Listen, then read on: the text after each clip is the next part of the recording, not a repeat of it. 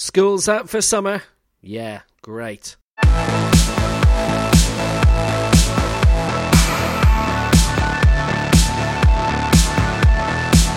It's another edition of Lockdown Football. Will Downing with you, joined by my fellow commentators Mark Rodden, Stefan Johnny and Dimitro Zulai. An exciting breaking news, Stefan. You've been doing something different this week. Yeah, I made some bread and very proud of myself. Typical French baguette. Very crispy bread in the morning and the afternoon. So, maybe I should open a bakery. Who's going to top up, my French baguettes now? Jurgen Klinsmann came from a family of bakers. Maybe you could do an interview with him about it. I'll tell you what, absolutely impressed about the quality of my baguette, I have to say. Maybe I should send a photo next time. Yes, that'll work very well in a podcast, Stefan, I think you'll find. But potentially you'll be the best footballing baker since Desi. Well, we'll have a lot later on the decision to end the season in France and Ligue 1 with Paris Saint-Germain declared champions. Also look back at France-Brazil and that classic 1986 World Cup quarter-final. Plus how Marwan Fellaini is helping out his old club Standard Liège in tough times. But a couple of brief news items which have been happening this midweek. The Premier League are having a meeting next Friday of their project restart. There have been very few details that they have announced themselves, but various stories have been appearing in the past week or so. And it looks like in order to conclude this season in England, there will be 10 neutral venues needed for games to be played behind closed doors, and potentially next season, 20 neutral venues, which would mean that stadiums would not be used perhaps before Christmas. But Dimitra, it's interesting in a way that, the likes of Germany, Austria, Portugal, who have been the better nations, if you like, in handling the coronavirus crisis, they are due to resume in May. England, Britain, among the worst countries around in how they've handled it, and I think every vantage point bears that out, but they're looking to come back perhaps in a month's time. Well, maybe that's precisely why they want to be back. Don't you think so? Because I think this week, the best thing anyone can read about Premier League is an interview that John Nicholson did with an anonymous Premier League footballer. And it's fantastic. You just read what the player says and you realize that there are some people who have a lot of common sense in the world of football, but apparently they're not running the leagues, especially governments. And also, I think Frank Lampard was this week talking to BT Sports, and he said, it doesn't sit right with me if they were to do tests for footballers and not to those who work on the front line. So then again, we have someone who shows straight away what he thinks and how he thinks about it, and then no one is going to listen, as I understand, because apparently they want to be back on the pitch as soon as possible to show that, we've handled it. But I don't think it is the case. And when we're talking about 10 neutral grounds, okay, what are they? Can you name those 10 grounds? How are you going to pick them? The whole process is still mystery. So it's interesting how that anonymous player points out that he thinks that they will be back in September and the stadiums will be also full. It's a topic which has come up as well with the Copa del Rey final in Spain, as both Athletic Bilbao and Real Sociedad have both jointly asked the Spanish Football Federation to play the final with fans in the stadium. And that would mean essentially bumping the 2020 Copa del Rey final to 2021. Well, if that's the case, then fine. They can even play it in 2021. Why not? Because if they want to play it, because again, we're talking here about the most friendly rivalry in Spanish football, probably. Athletic Bilbao, Real Sociedad, you go with your mates, you go with your family, you can support Athletic, you can support Real Sociedad, you even sit or stand together during the game. So from that point of view, it is totally understandable why they do it together. Another thing is how Federation will react, how they will proceed with that, because there is this feud between Federation and La Liga, personal, let's say, between Luis Rubiales and Javier Tebas, and sometimes it seems that whatever one guy says or does another should do something else that he thinks will be better. And it doesn't look good from the outside. So in this particular situation, at least we have two clubs proposing something sensible. And obviously, again, considering the situation in Spain with the virus, it is highly unlikely it might happen during the summer. It may not happen in September, October. So maybe we're talking about November or December. But if clubs are happy to wait, then why not?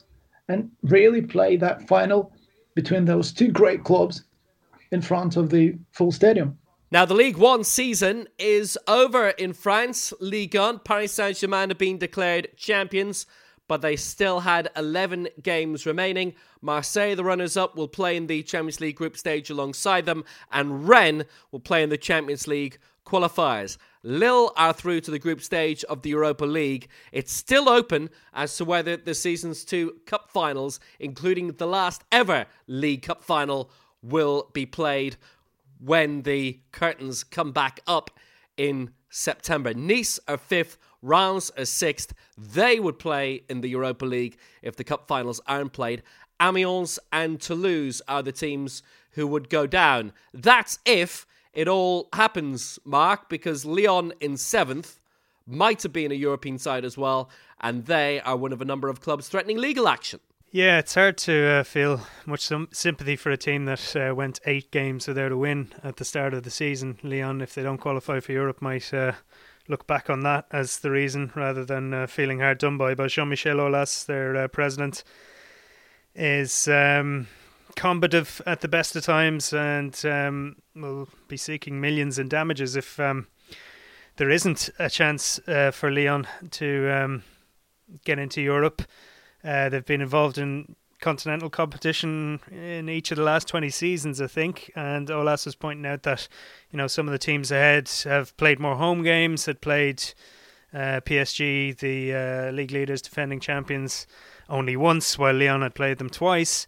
But the French Football Federation president, Noël Le Graët, came out and said that, I think Aulas will realise fairly quickly, what the situation is like. And he pointed out as well, they're still in the Champions League, so they still have a chance of qualifying for Europe that way if and when the Champions League resumes as well. It's very confusing, to be honest with you. The announcement was made by the Prime Minister, Edouard Philippe, on Tuesday that professional league will just stop for the season 2019 and 20.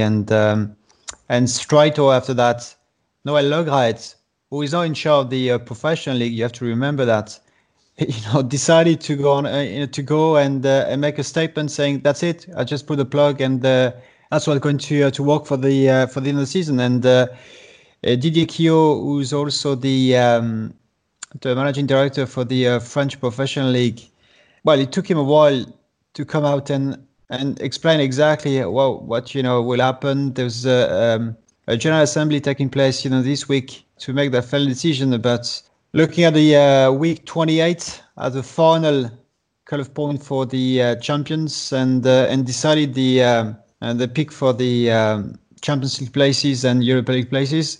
That created a lot of resentment from different presidents, but also for relegation, because Amiens wants to go to court. Toulouse looking at to go to court as well. And as Mark explained, Lyon felt a bit hard done because they play Paris twice. They play more games away from home, as Mark mentioned. But Jean-Michel Aulas, it's a huge loss financially for the club not to be able to compete for Europe next season. I know he mentioned we're still able to win the Champions League, which, we all know that's going to be very, very unlikely. So he's threatening the professional league to climb millions. That's what he wants to cover his potential loss in the future.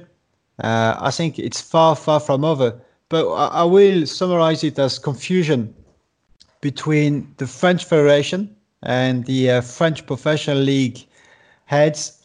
You have Nathalie de Bois-Latour and Didier Quillot. They were very quiet, and you can feel that Noël Graët is really the boss of French football at the minute, and he make the call, and people will have to follow. It's a strange decision because the LFP, they have just a dotted line to the French Federation, and the LFP is the only one who can make the call and decision about stopping the league. Having said that, they're still able to play football behind closed doors and with less than 5,000 people at the game. And Jean-Michel Aulas, he doesn't understand why it was a rash decision being made following Edouard Philippe, the French Prime Minister, on Tuesday. They say we should have held, a little bit more and reassess it maybe in 3 or 4 weeks' time. Again, far from over. What I found really funny was the reaction of Toulouse when it was first announced. The Toulouse president, Olivier Sadon, said, football's the winner, we shouldn't be going back. And then it was fairly swiftly announced after that league positions would be as they are. The season wouldn't be voided. Toulouse, bottom of the table, would be relegated. And he said, this is really unfair. We're going to contest this. But at the same time, you look at Toulouse, 28 games played, 21 defeats, 3 wins, 13 points, 17 points off safety with 10 games to go. It's a bit rich coming from them. Amiens as well, the other team that are relegated. It shows how controversial a decision this is as well. All the politicians in the city are getting involved as well, and helping out in the legal battle, because obviously losing a Ligue 1 club is going to have a huge economic impact as well on the city. Yeah, we'll go back to the economic impact. Going back to Jean-Michel Aulas, he was absolutely furious and enraged, but also he's desperate to get back to Europe, desperate, to financially get something back from the league, and also for the TV money. And it's going to be very challenging to negotiate on that. But Noël Le Graët made a statement, recently, I think it was yesterday, saying that basically Jean-Michel Aulas will have to calm down. Otherwise, he's going absolutely nowhere. So, as I say, Noël Le Graët is really driving French football at the minute. And but going back as well for the relegation battle, Toulouse and Amiens, intend to go to court, but also Nîmes, who's in a playoff position for the relegation, won't play any games. So Nîmes was safe. So that created again a bit of confusion among different, the president, especially for Amiens, who's still mathematically in the run to stay up. And in Ligue 2, Lorient and Lens will go up again. There will be no relegation in League 2, the equivalent of the Championship in England, which is a big announcement, because I felt those clubs will suffer financially. And in the third division, Pau and Dunkirk, those clubs used to play in the second division a long time ago, and they will be promoted. So the League 2 next season will have an extra 2 clubs, exceptionally for the season 2020-21. But exceptionally, circumstances. But it's and again, as mentioned, Will, initially you have the French Cup and League Cup if they want to take place. People don't understand it's part of the season that should, definitely not been played, and they're still pushing for that. But as you know, the French Cup is under the French Federation with Noël Le Graët, and the League Cup belongs to the LFP. And this is the last season because they decided not to renew that competition for the next year. Yeah. I mean, you can have some sympathy in a way with the likes of Lyon. They're only 1 point behind Reims and Nice in the table and those European places. But again, to me, you can argue about whether the season should have been called off or not, or whether they called it too soon. But it seems a fair enough way, if there's 28 games played, just to call it, because if you are gonna call the season one way or another. 28 games have been played. It's a good chunk of the season. You can pick and choose about, whether a team's played PSG twice or not, but that's just the look of the draw. Again, I think of Hearts, who are bottom of the table in Scotland, and, getting very nervous about the same thing happening there. But a couple of weeks before, or I think a week before the lockdown happened, they played St Mirren, the team just above them, and they lost on the pitch, So from the authorities' point of view, I can see their argument that at least this is a way of saying, look, the music stopped, everyone's in a certain chair, things have been decided on the pitch. Yes, maybe it's a little bit harsh on some teams, the way the fixtures have fallen, but Lyon have won 11 out of 28 games in Ligue 1 this season, and that's the reason they're 7th in the table. Yeah, but still, Mark, I still think it's very unfair. I understand your point, but the season is 38 games, and we were talking about Michael Robinson. He was once asked to explain why football is so attractive, and he said, in the movies, from the start, you more or less know who's the good guy, who's the bad guy, who's going to marry the girl. In football, you don't know who's going to marry the girl until the last minute sometimes. And of course we can say PSG will be champions. Well, obvious, yeah. But Toulouse, right, they're rock bottom. But they had, a few seasons ago, this fantastic escape under Pascal Duprat, it was. Right, yeah, so right. They were down, they were out, they were in the second division, they still stayed up. So we do not know, that's the point. And Stéphane mentioned Ligue 2. Okay, Lorient, Lens, but Lorient on 54, Lens on 53, then we had Ajaccio 52, Troyes 51, and Clermont 50. So these clubs can say, but what about us? We are not that far away from promotion sports. So, yeah, Stéphane said also it came from the Prime Minister. The first call was from the Prime Minister and, of course, the government. They have to think about the safety of the people, and they did that. But again, I still don't understand why you have to call it off. If you return in September, okay, play in September, play in October, but play 38 games. I also understand that you have contracts with the sponsors and television and stuff, but you will play those games later. But it's an exceptional situation. And what I see in so many countries, it's not about governments, it's probably more about football federations, leagues, and their sponsors, is that they are just not capable to sit down and talk properly about it and say, okay, we can finish it. We can, even if in December we're playing the 38th game, we can finish the season. And meanwhile, we can also sit down and think what we can do with the next season. But unfortunately, it's not happening.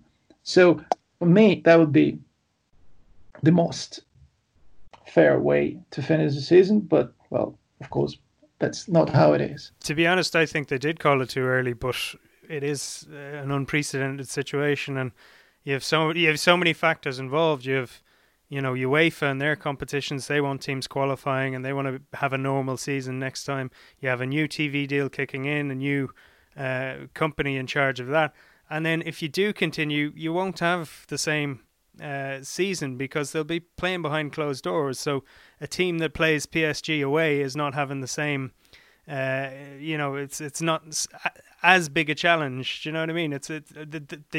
The league will have changed completely. 28 games in, the last 10 will be completely different because you'll have behind closed doors. It's not the same. But yeah, first of all, we are not guaranteed a new season from August or September. Nobody knows that. Nobody can tell. Okay, we are starting a new season. UEFA has become a mafia a long time ago. They don't really care about clubs in so many countries. They only care about the money they're getting in. So, of course, they want to play the Champions League group stage, an absolutely insignificant tournament for so many. No, they want to start it, I don't know, in October. So that's why they would probably even accept what happened in the Netherlands, and they would accept what happened in France. But they should be the first to say, okay, that's an unprecedented situation. That's an exceptional situation. So we all have to find a way out of it. But they are not going to do it. They don't want to. They just talk about sponsors again. Who cares about that now? But I think the overall picture in France, it was definitely confusion. The presidents never had the same, never worked on a specific project or scenarios provided, to the LFP, to the French government. There was not a clear voice from the professional organization to say, look, we're prepared to start on that day. We have scenario 1, 2, and 3, like the Germans, for example, or maybe, the Spanish. And that was, the problem. There were so many voices from different presidents where we should go back and providing different, type of ideas, but there was not a conveyor belt of 1 or 2, 3 ideas conducted by the LFP coming from the presidents. And that was a problem. And it seems the players were not inclined as well to play and to start again the league. And I think the conjunction of events made, so easy for the French government, because you have to bear in mind, Macron made 2 phone calls before the Tuesday statement from the French Prime Minister. He called Noël Le Graët, the French Federation president. He's not in charge of the LFP, so I was strange call. But also he called Didier Deschamps, which is, unbelievable. He made those 2 phone calls, Didier Deschamps and Noël Le Graët. So it's strange. And from the feedback, and obviously from the medical chief officer, made a final call about the French Professional League. And it's sad. I think it's a rush decision. We wait. What was the problem to delay by months? Nothing really.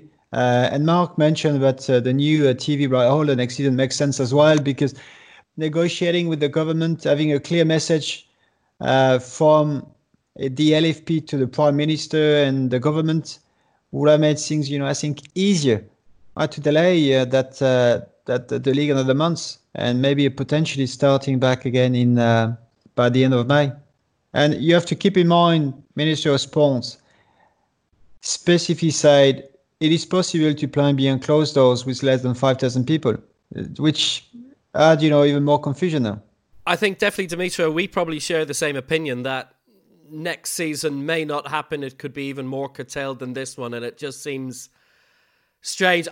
We've said this before a number of weeks. Why would you sacrifice this season, the climax on the way, we're in the final couple of months, when next season may not be a thing, it may not happen? Why not cancel next season instead of this? Well, I can tell you why, because in some countries we have presidents who are saying the footballers are not actually at risk of getting the virus, so why don't they play? That's Brazil. We have another president who advises people to drink bleach to get rid of coronavirus, and it's just stupidity all over the world. It's not unique to one country or another. So why do you expect it to be any different? And they're looking at to come back next season on the 22nd and 23rd of August for the Ligue 1 and Ligue 2 in France. That's the target so far, and behind closed doors, obviously.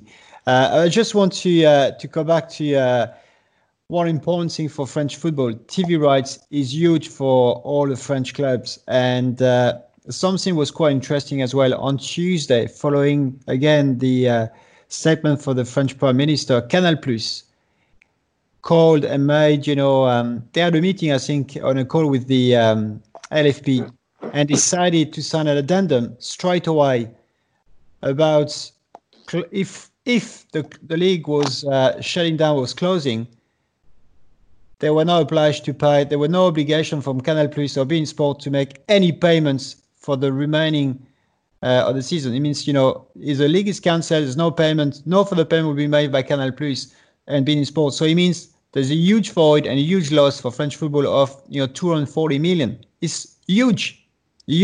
So it's a huge loss, huge loss for every club in Ligue 1 and Ligue 2. And how they're going to survive it, they will have to find a different leverage with the LFP. They're looking at maybe going to the market, to look into bonds, to invest into clubs. So it's more debt for the clubs, technically speaking, because we're talking maybe some survival for some the Ligue 1, but Ligue 2 clubs as well. So it's going to be very, very, very challenging. And but Canal+ has been very, very quick to preempt the closure and to avoid any financial commitments on their side.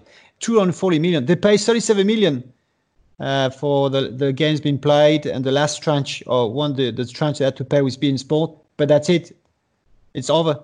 The TV rights are changing in France next season. They've been with Canal+ and beIN Sports for the last 8 seasons or thereabouts since beIN Sports entered the French market. Mediapro, who are the global sports distribution company, they are launching a channel next season. It was originally due to launch at the end of July for the start of the Ligue 2 season. They're taking over the rights from the next campaign. And they had actually originally offered earlier in the week that with Canal+ and beIN Sports pulling out, that if the season was going to continue, that they'd be happy to broadcast it. That's obviously not going to happen now at all. But in case of the Bundesliga want to continue, they want the season to finish. England wants the season to finish. Belgium, still to be decided. The final decision's been knocked back.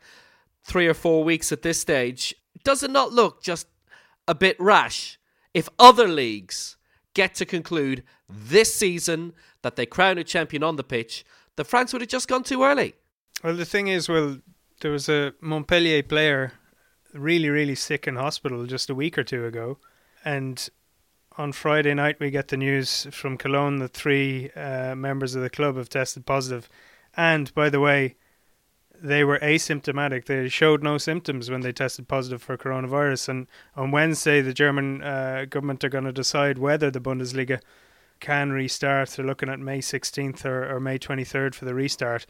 I agree with Stefan. The big difference is in Germany, they had a plan. This was huge for them, that they wanted to, really sit down and try and thrash out a solution that would allow the league to resume. And that seems to be something that was never really considered in France all that much. Yeah, there's no, if again, from the outside, there's no feeling or a sense that of regular communication and clear communication from the LFP and the French, the president of the clubs in France, that's the signals we want to be and communicating clearly with the French government. I don't think, it was happening really and compared to Germany, where we know exactly where they want to go, even though they're prepared to delay by a week or two the start of the season and to finish the season, and so that makes a big difference. If you have clear signal from the football organization, you know exactly where to go, and you have an understanding with the government and the authorities what's the next step really, and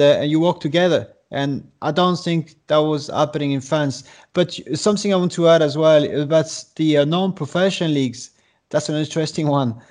Noël Le Graët, the French Federation, is in charge of the non-professional league in France. So you're talking about the fourth tier of football downwards. And basically, it's a strange one. You could have a team finishing top of the league and gaining promotion. But if they had played less games than, the team with second, the second team gets promoted. And that created a lot of problems among those small clubs who clearly have a budget. Some players are getting paid as well. And it seems, and it appears, and it's not even that the some of the clubs will go to court as well, to the Olympic Committee to contest and dispute the decision made by Noël Le Graët. It was a right decision, but some clubs could disappear as well. And some of the parents I'm talking about, the basic stuff, going to the academy for the kids, might claim back some of the money, and the clubs survives on the subscription for the parents. And so French football has been hit, severely, not at a professional level, but also the non-professional clubs will suffer from it. Yeah, we're seeing that happening in quite a number of nations as well. And Lokeren, who were in the second flight of Belgium and who won the Belgian Cup twice in the past decade, they sadly have gone to the wall. Obviously, we always say, the disclaimer is, we mention it week on week, that there ought not be any football until circumstances are safe. We are in a position now where it's pretty obvious there will be no spectator sport in Europe until 2021. A number of countries have already made that ruling. What scenario then, if it is not safe to play competitive top-level football in Europe until, let's say March next year? You can't start a season then, but you can certainly finish the current one. Yeah, I guess for if you look at the topic and the way you mentioned that, Will, I think for France we know it's resolved, but we'll have to wait for Spain, Italy, and England. Portugal probably will come back.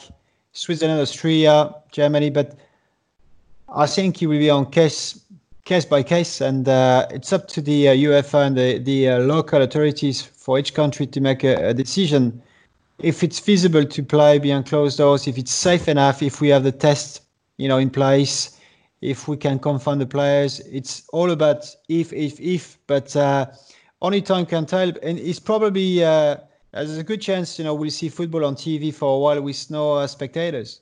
In terms of other countries, English Premier League clubs have been told that the only way that football can resume in June is through neutral venues and would be behind closed doors. The Bundesliga looking to resume in the next 2 weeks.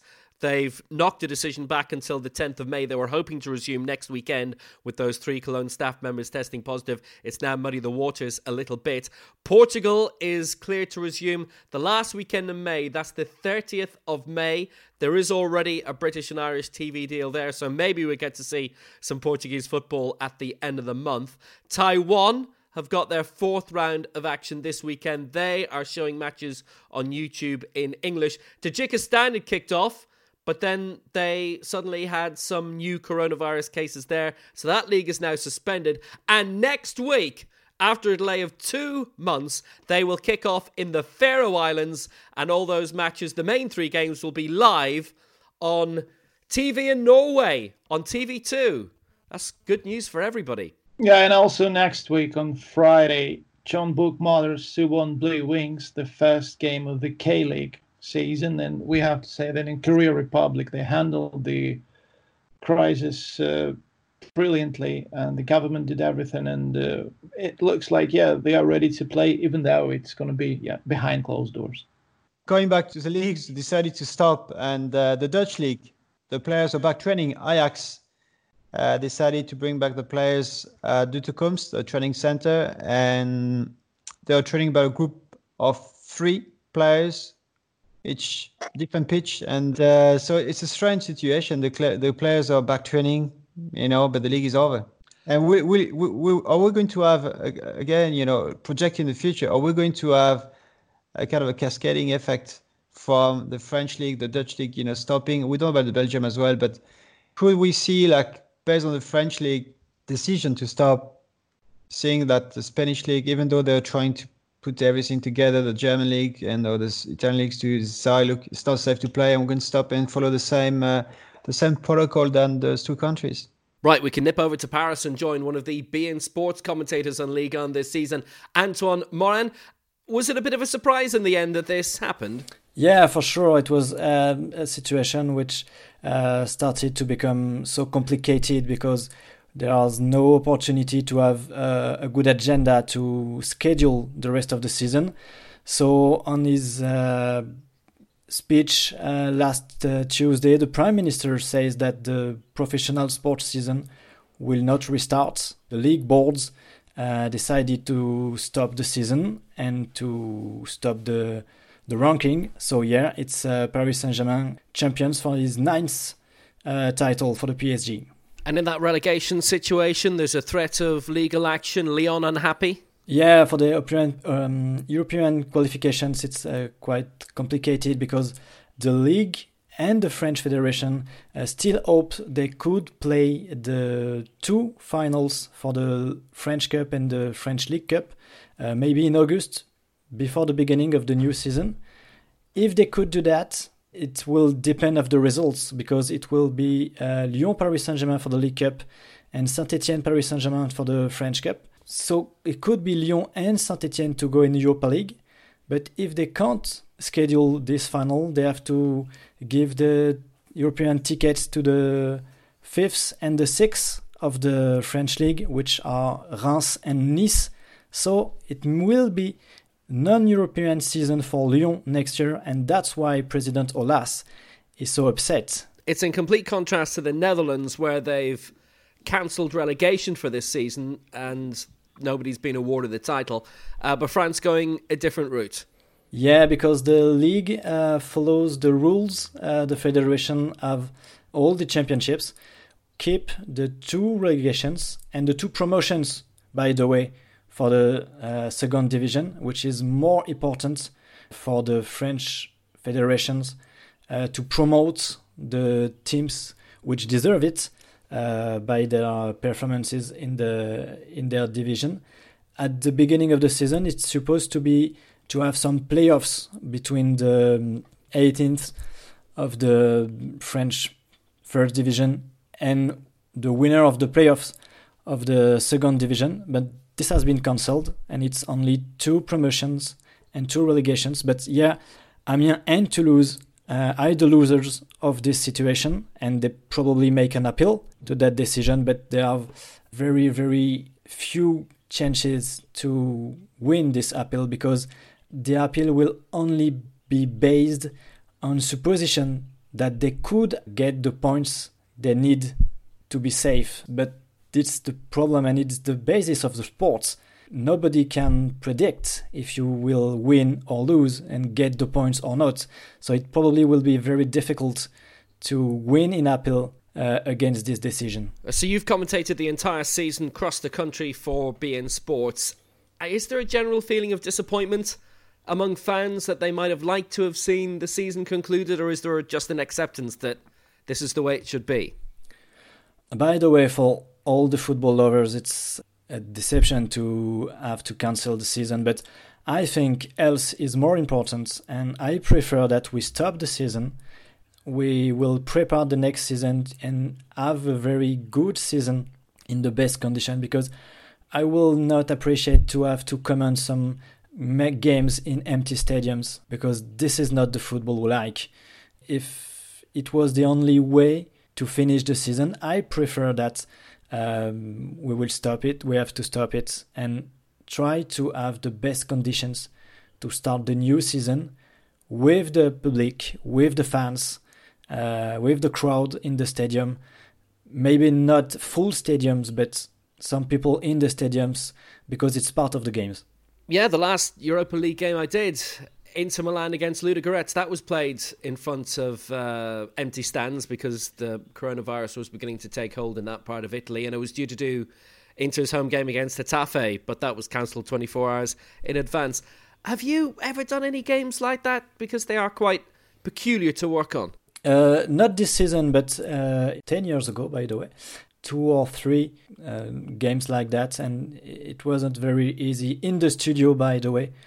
When you are in the stadium, maybe it should be different, but when you are in the studio with just the screen and your headphone, it's very, very hard to be involved in the game, and it's a very difficult exercise. You're also one of the main commentators on French women's football, and some of the best clubs in the world, Lyon, Paris Saint-Germain, at least come from France. Their season halted also. Yeah, because the Women's Championship is earned by the French Federation. There is no professional league for the moment. It's project to maybe have a league, provide a competition, but for the moment it's the federation, and like all the others championship that the federations is in charge, they have been cancelled 2 weeks ago because it was the best way. It should have been so complicated for the federation to reschedule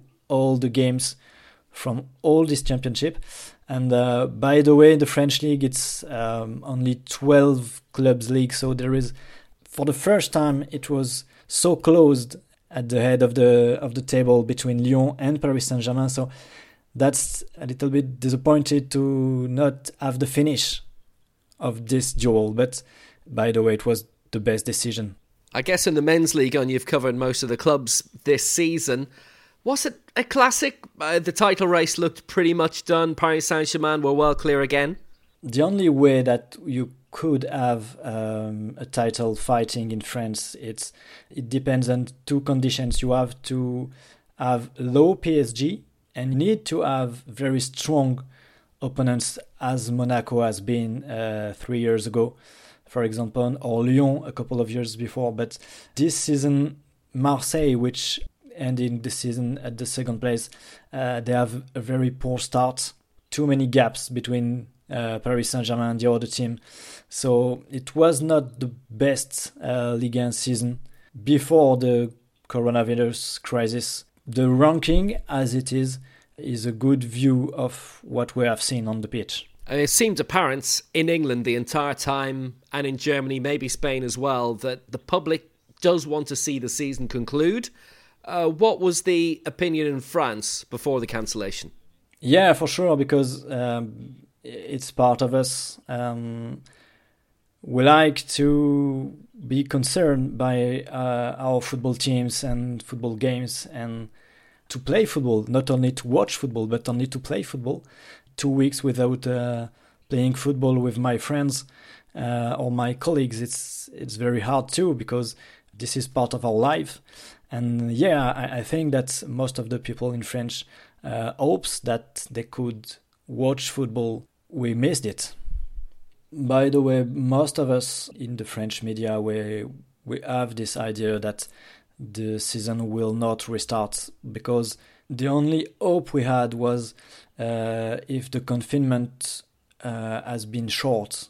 But since the first days, we have understood that it will be at least 1 month or two. After 2 months without training, the clubs will need probably 3 weeks or 1 month to do physical preparation.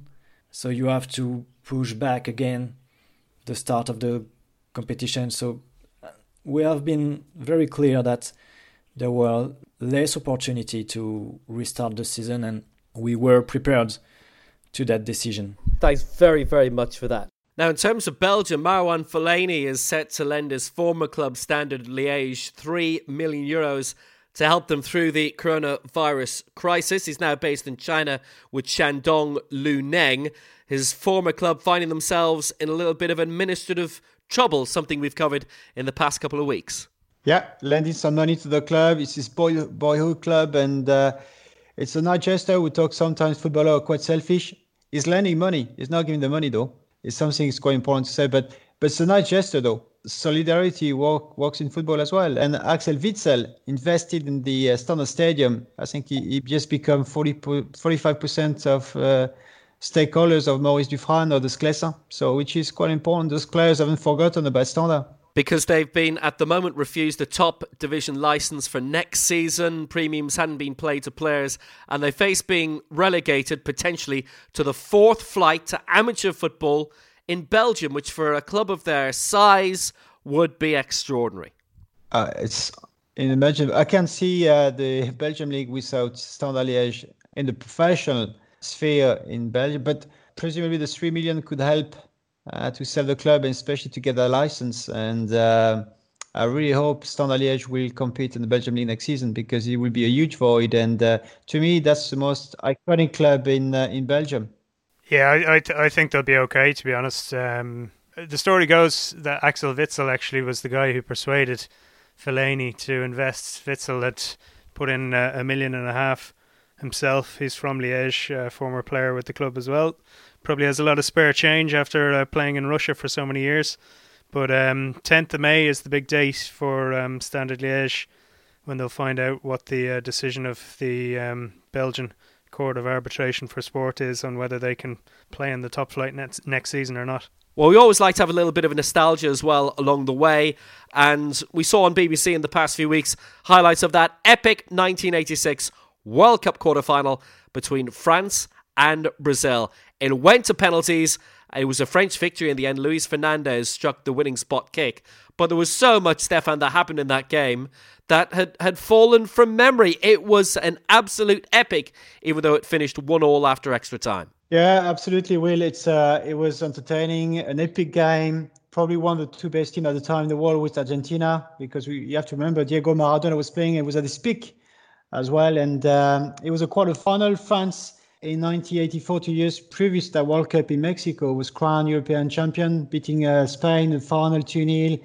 Platini scoring that famous free kick with Arconada, the goalkeeper from Spain, missing the ball under his tummy. And then you had that second goal scored by Bruno Bellon. And Brazil, coming to that World Cup, won his last one in 1970, also in Mexico. So everything was set, for a great game. And if you remember some big players in that golden, generation from Brazil, like from Zico, Socrates, and Falcao, but also young players coming through like Branco and Julio Cesar and Carica, who later would have played for Napoli. And from France, Michel Platini was one of the biggest players at the time, and Manuel Amoros, that's called that Carré Magique, the magical quarter, or square if you want, and with Tigana, Gires, Platini, and Luis Fernandez. You have to bear in mind there was a lot of expectation from France because they won the European Championship, but also in 1982 they've been knocked out by West Germany on penalties in semi-finals. And if you look at during that 1986, France bet Italy 2-0, and at the time there was Brazil comfortably, qualify for that game. But having said that, it was very hot on the day in Guadalajara, and there's, I think, about 65,000 people at the game. When the kickoff was given, Brazil started very strongly and scored pretty quickly. Great goal scored by Careca after 17 minutes. France was really, really struggling. Socrates was unbelievable. He was one of the maestro on the pitch. You have to be on the French side. Platini was injured. He carried out an injury on his Achilles, and he was not on the best form. And he managed to equalize after 40 minutes from a cross. Stopiral tried to head the ball. Unfortunately for Platini, the cross came to the far post, and the net was completely empty, and pushed the ball at the back of the net and equalized. And Zico starting on the bench after 70 minutes, to play the last 20 minutes, and a penalty was awarded to Brazil, and Zico decided to take it, and it should have been Socrates, but Zico took the ball, and Joel Batz, the French goalkeeper, saved the penalty and managed to go to extra times, and then we had that crazy penalty shootouts. It went to penalties after that, but tons more happened, because if you remember, Bruno Bellone was through and was dragged down by the Brazilian keeper Carlos outside the area. Nothing happened. No free kick. No card even for Carlos. And then Brazil immediately broke down the other end, and Socrates missed an open goal. And remember that both sides had hit the woodwork during that time as well. I think Muller had hit the post. France had hit the upright as well. It was an astonishing game even before you reached the penalty shootout. Yeah, it was, again, if you, for football lovers, it was like watching, a movie, entertainment movie and action movie. There was chances after chances. It was going from one end to the other. It was quite breathtaking at times. And surely technically it was unbelievable. Some super players, I mean, if you look at now, nowadays, those players will be definitely playing for the big clubs in Europe. There's not even a question about it. Something struck me as well when you look at, the game. Sometimes the ball doesn't get up to the pitch, for like 5, even 10 minutes. It just plays, continue plays. There's no like throw-ins or free kick. It was like, kind of free football. It was a tremendous game. And obviously the penalty shootouts, as I say, was unbelievable, because it was, if you remember, there was Michel Platini's birthday on the day, and he missed a penalty to qualify France for the semi-finals. And in fact, the story goes he missed it, and Luis Fernandez, a guy who came from a suburb in Lyon, who took the penalty and qualified France for the semi-finals. But above, the result and the qualification of France, it was the brand of and the style of play from both teams, attacking football with some tremendous players with a lot of skills around the pitch, and that what struck me on that game between France and Brazil. Yeah, there was a really good interview with Michel Platini. I was just reading back in Le Monde a few years ago, where he mentioned what Stefan was talking about there, that, one of the things that struck him afterwards was the ball had not gone out of play in that game, because it was two technically gifted teams that were at the peak of their powers, two very experienced teams as well. Another thing he mentioned was we didn't quite realise the magnitude of what we'd achieved and quite how good a game it was, because we'd been away for 2 months. We didn't have French TV. There was no internet. And it wasn't until afterwards that we kind of realised, wow, people really thought that was one of the best games of all time. And another thing on Platini as well, in that interview, he said that he was always the 5th penalty taker. But Luis Fernandez came to him and said, listen, when I take the 5th penalty, I always score and we always win. And that's exactly what happened. That's right, Mark. It was amazing. And people have to remember, it was very, very hot. And that game was playing, right tempo as well, but high altitude, over, 1,500 meters. So physically it was very, very demanding to showcase that kind of game. But you also have to remember, when France starting the World Cup, they have a rough patch. The first game was only won 1-0 against Canada. And Jean-Pierre Papin, one of the famous strikers in France, who went to play for Marseille and Milan and Club Brugge, scored the only goal during that game. And it was a bit of a struggle, because Henri Michel took over at the time from Michel Hidalgo, who went to win the European Championship in 1984. So it was a bit of a new era as well. And some people criticized the appointment of Henri Michel, who won the Olympics with the French football team a few years before. In fact, for the French Federation, he was the natural appointment because he was also the assistant of Michel Hidalgo. Unfortunately for Brazil, that was that golden generation who never won the World Cup with Zico, Socrates, and that was pretty a sad story from a Brazilian perspective as well. But yeah, I mean, that team from 1982 particularly played amazing football, and generally during a World Cup, there will be a team that will emerge that looks so good that you think they have to win it, and invariably they don't. Germany have done that quite a bit the couple of tournaments before they eventually did win the World Cup in 2014. I think Brazil in 1982 looked especially incredible. The 86 side were very good, 90 not so much. But Brazil had obviously won their 3 group games. They'd edged out Spain 1-0 in that very tight opening game. Remember, it was Socrates' penalty and that great Jimmy McGee commentary, who will be mentioned a lot in an upcoming programme, which we already have in the can. It was that Socrates penalty, that very short walk up of maybe 2 steps before putting it in the net. Pretty much an epic game. I remember Andoni Zubizarreta pulling off an astonishing save, one of the best saves I've ever seen, where he pushed it on against the post. Maybe it was the long shot from Correia or something like that. And then Brazil edged out Algeria in their second game. But they went to town in Northern Ireland in their final group game. They won that by 3-0. And it might sound very unusual to younger listeners, but the Republic of Ireland at the time didn't have... Perhaps the pieces of the jigsaw weren't quite in place. Qualifying campaign, Owen Hand had been dispatched as boss, and it all came to an end away to the Soviet Union, losing 2-0 in the last away game, and then particularly at home, the last match in charge for Owen Hand, losing 4-1 at home against the really tasty, useful Danish side, one of the best Danish sides that we'd ever had. I mean, as for France, sure, they edged out Canada 1-0, then it came good in the last group game against Hungary 3-0, but then in between they drew 1-1 against the Soviet Union. If only we had somebody here who would have been a big fan of that team at the time, who could have tell us more about that game. Shall I? You. Well, I can tell you that the Soviet Union in that qualification campaign, when they were in the same group with Ireland, Denmark, Switzerland, they weren't doing really well, but they managed to qualify, winning their last 3 games, I think. And there was a change of the manager right before the World Cup, because Dynamo Kiev won the Cup Winners' Cup in '86. And the national team was struggling in the friendlies. So you particularly remember a draw against Finland at home.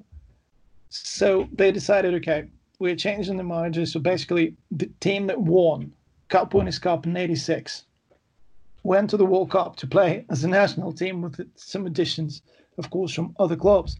The very first game was a 6-0 against Hungary. A very good side. I think they beat Brazil in '85 in a friendly 3-0. And then there was a game against France. France were European champions and people were afraid of them, of course. And that was a very good game. 1-1 draw. That was probably a just result, but of course, yeah, Soviet Union lost to Belgium in the round of 16, and that was it. But if we talk about France v Brazil, one of the things that I want to mention, when you watch that game again, you just realize just how good Socrates was. I mean, it's just amazing because he didn't care, and I mean in a good way. Because sometimes when you play football, you think, okay, this pass is probably too risky. I'm not going to do that. And he did it every single time. It's amazing. And you have to remember Socrates was also very intellectual. I think he was a doctor, and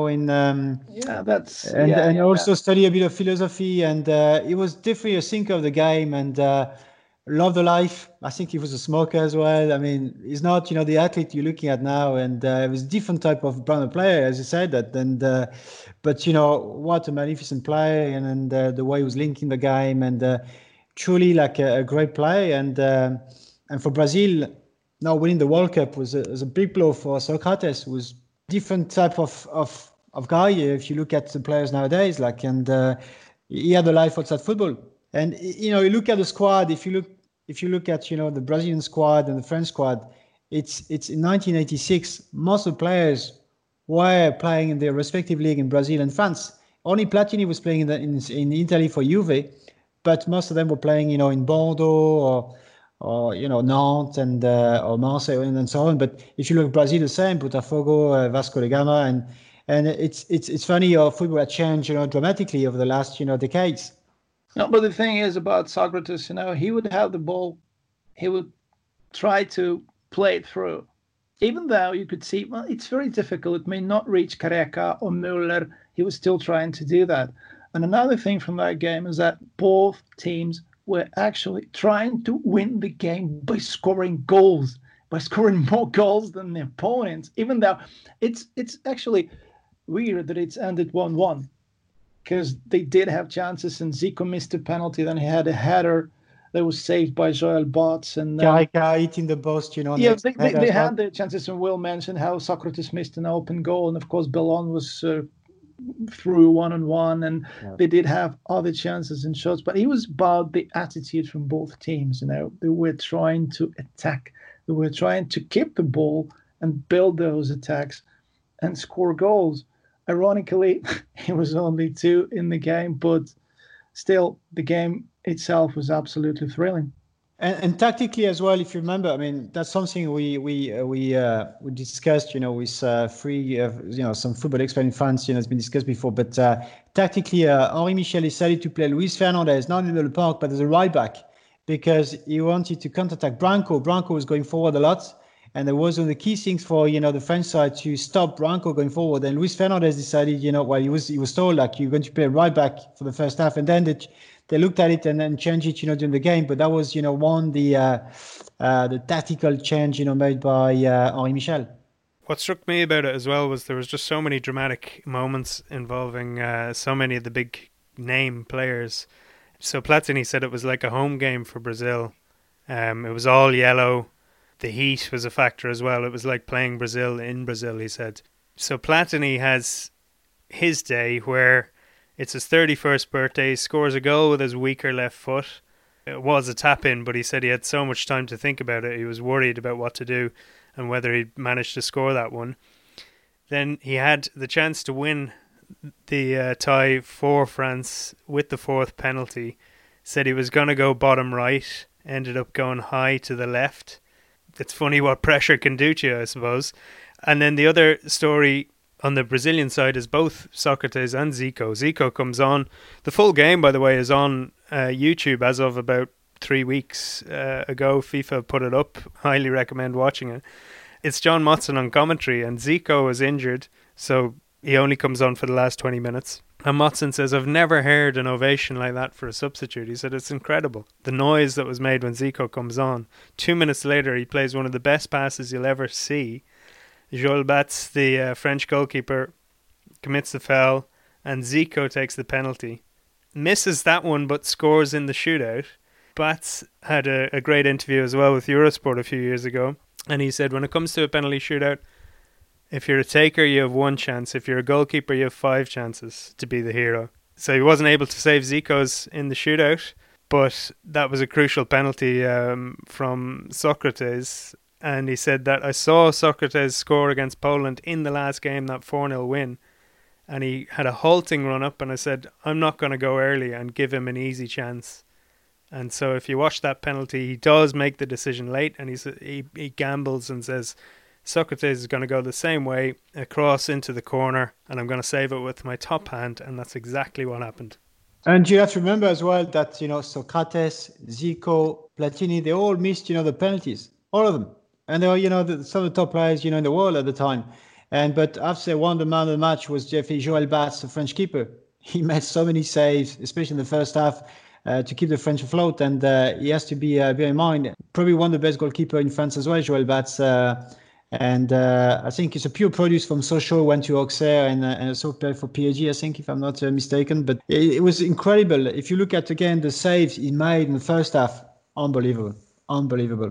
And if we talk about the other goalkeeper, Carlos, at the other end, that's right. Again, Jonathan Wilson had a good piece on this where he interviewed him many years later.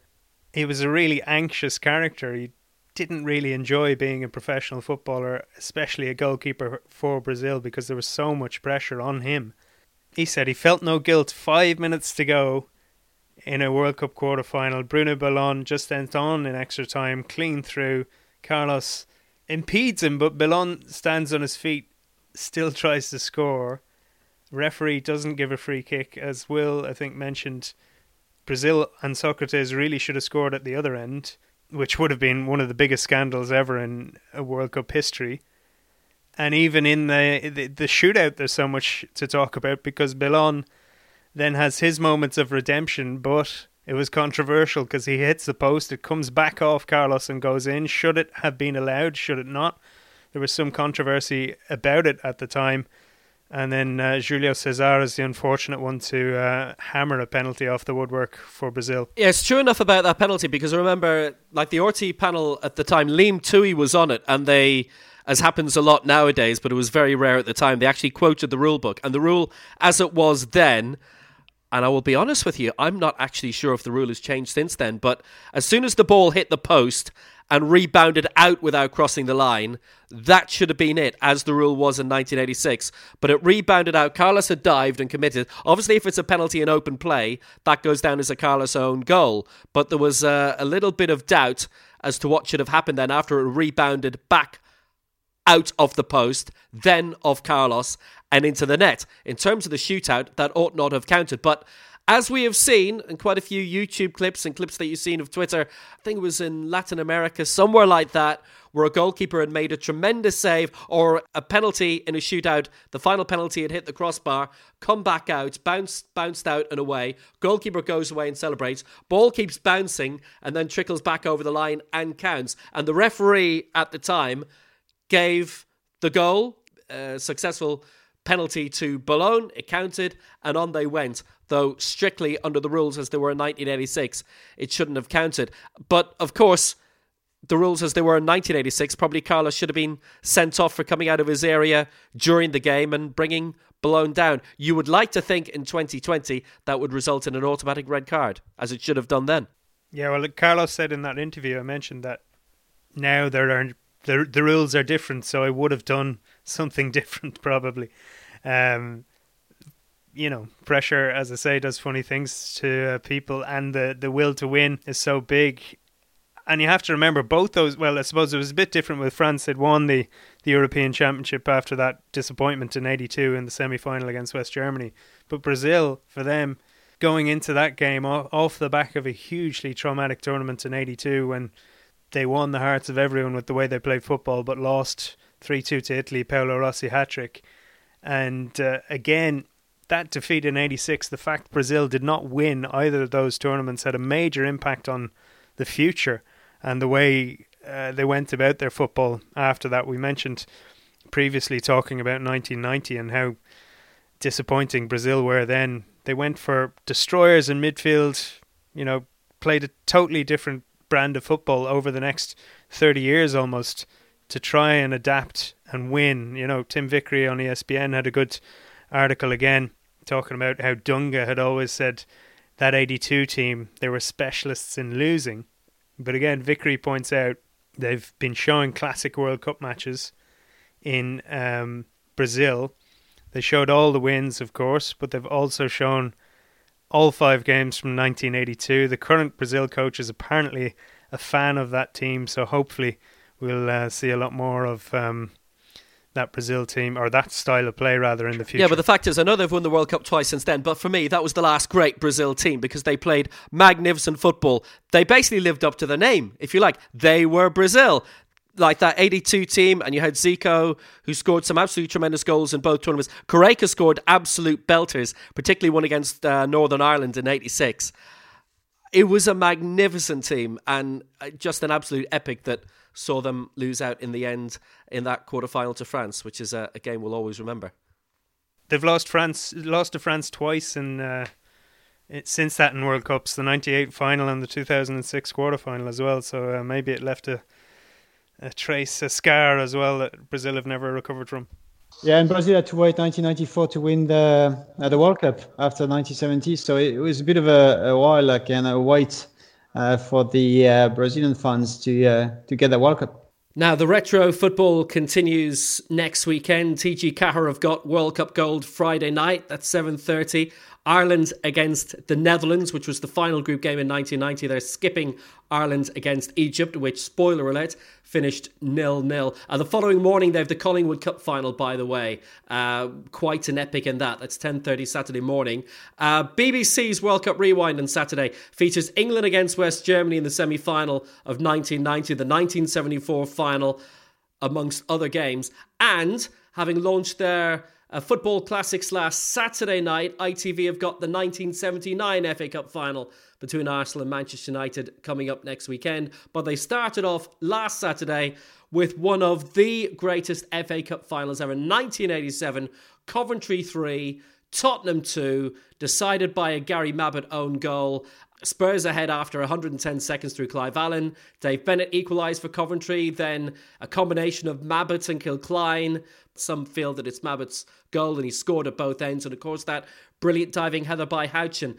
And I have to say, if you're going to start off a series like that, there is no better game with which to kick it off.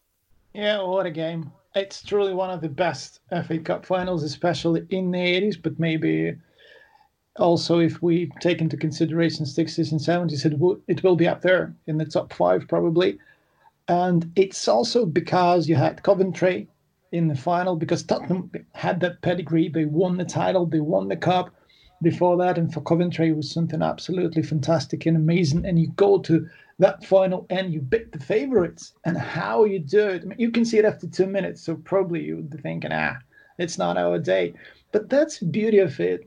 That's what used to be so important about the FA Cup, and that's why people even outside of England loved it so much, because you could have all those teams like Sunderland and Southampton in the 70s winning the final, and you could have Coventry and next year Wimbledon winning it against Tottenham and Liverpool respectively.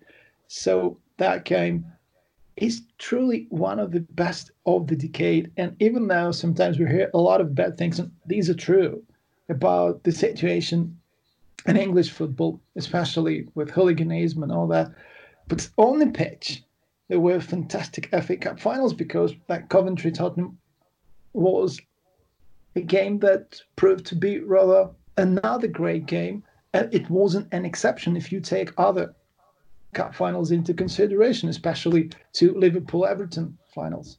And as well as that, in the same era, the League Cup, the previous year, Oxford had beaten Queen's Park Rangers in that. We referenced that in our last programme at the weekend because Michael Robinson played in that. Then 88, you'd Luton beating Arsenal 3-2. So in something like a 25, 26-month period, you'd Coventry, Wimbledon, Oxford and Luton winning Wembley Cup finals when it was a massive deal. And I have to say, it was the first time I'd ever heard the ITV commentary. In my house, we finally had ITV in the following year when Luton had won the League Cup. And that final win over Arsenal and Coventry-Tottenham is the most excited I've ever heard Brian Moore. Because, again, it was more than the goals. There were loads of goals, but it could have been 4-4 or 5-5. There was so much into it. It was a magnificent cup final and two brilliant teams. Yeah, and unfortunately, of course, Coventry didn't have a chance to play in Europe after winning the Cup, and all the clubs who won the League Cup in those years couldn't do it because of the ban on English clubs. So that's the dark side of it. But there was something else there, especially on the pitch, of course. And Coventry was one of the sides that provided it in that particular year. Yeah, and obviously Coventry finished 6th 2 seasons later. And unfortunately, that Tottenham team pretty much broke up because of the lack of European football. Richard Gough ended up going back up to Scotland with Rangers, Chris Waddle to Marseille, Glenn Hoddle to Monaco, Ozzy Ardiles went back home as well. And a snapshot of an interesting era of English football. But the cup finals and a lot of the league games back then, actually they were full belt and they were great spectacles.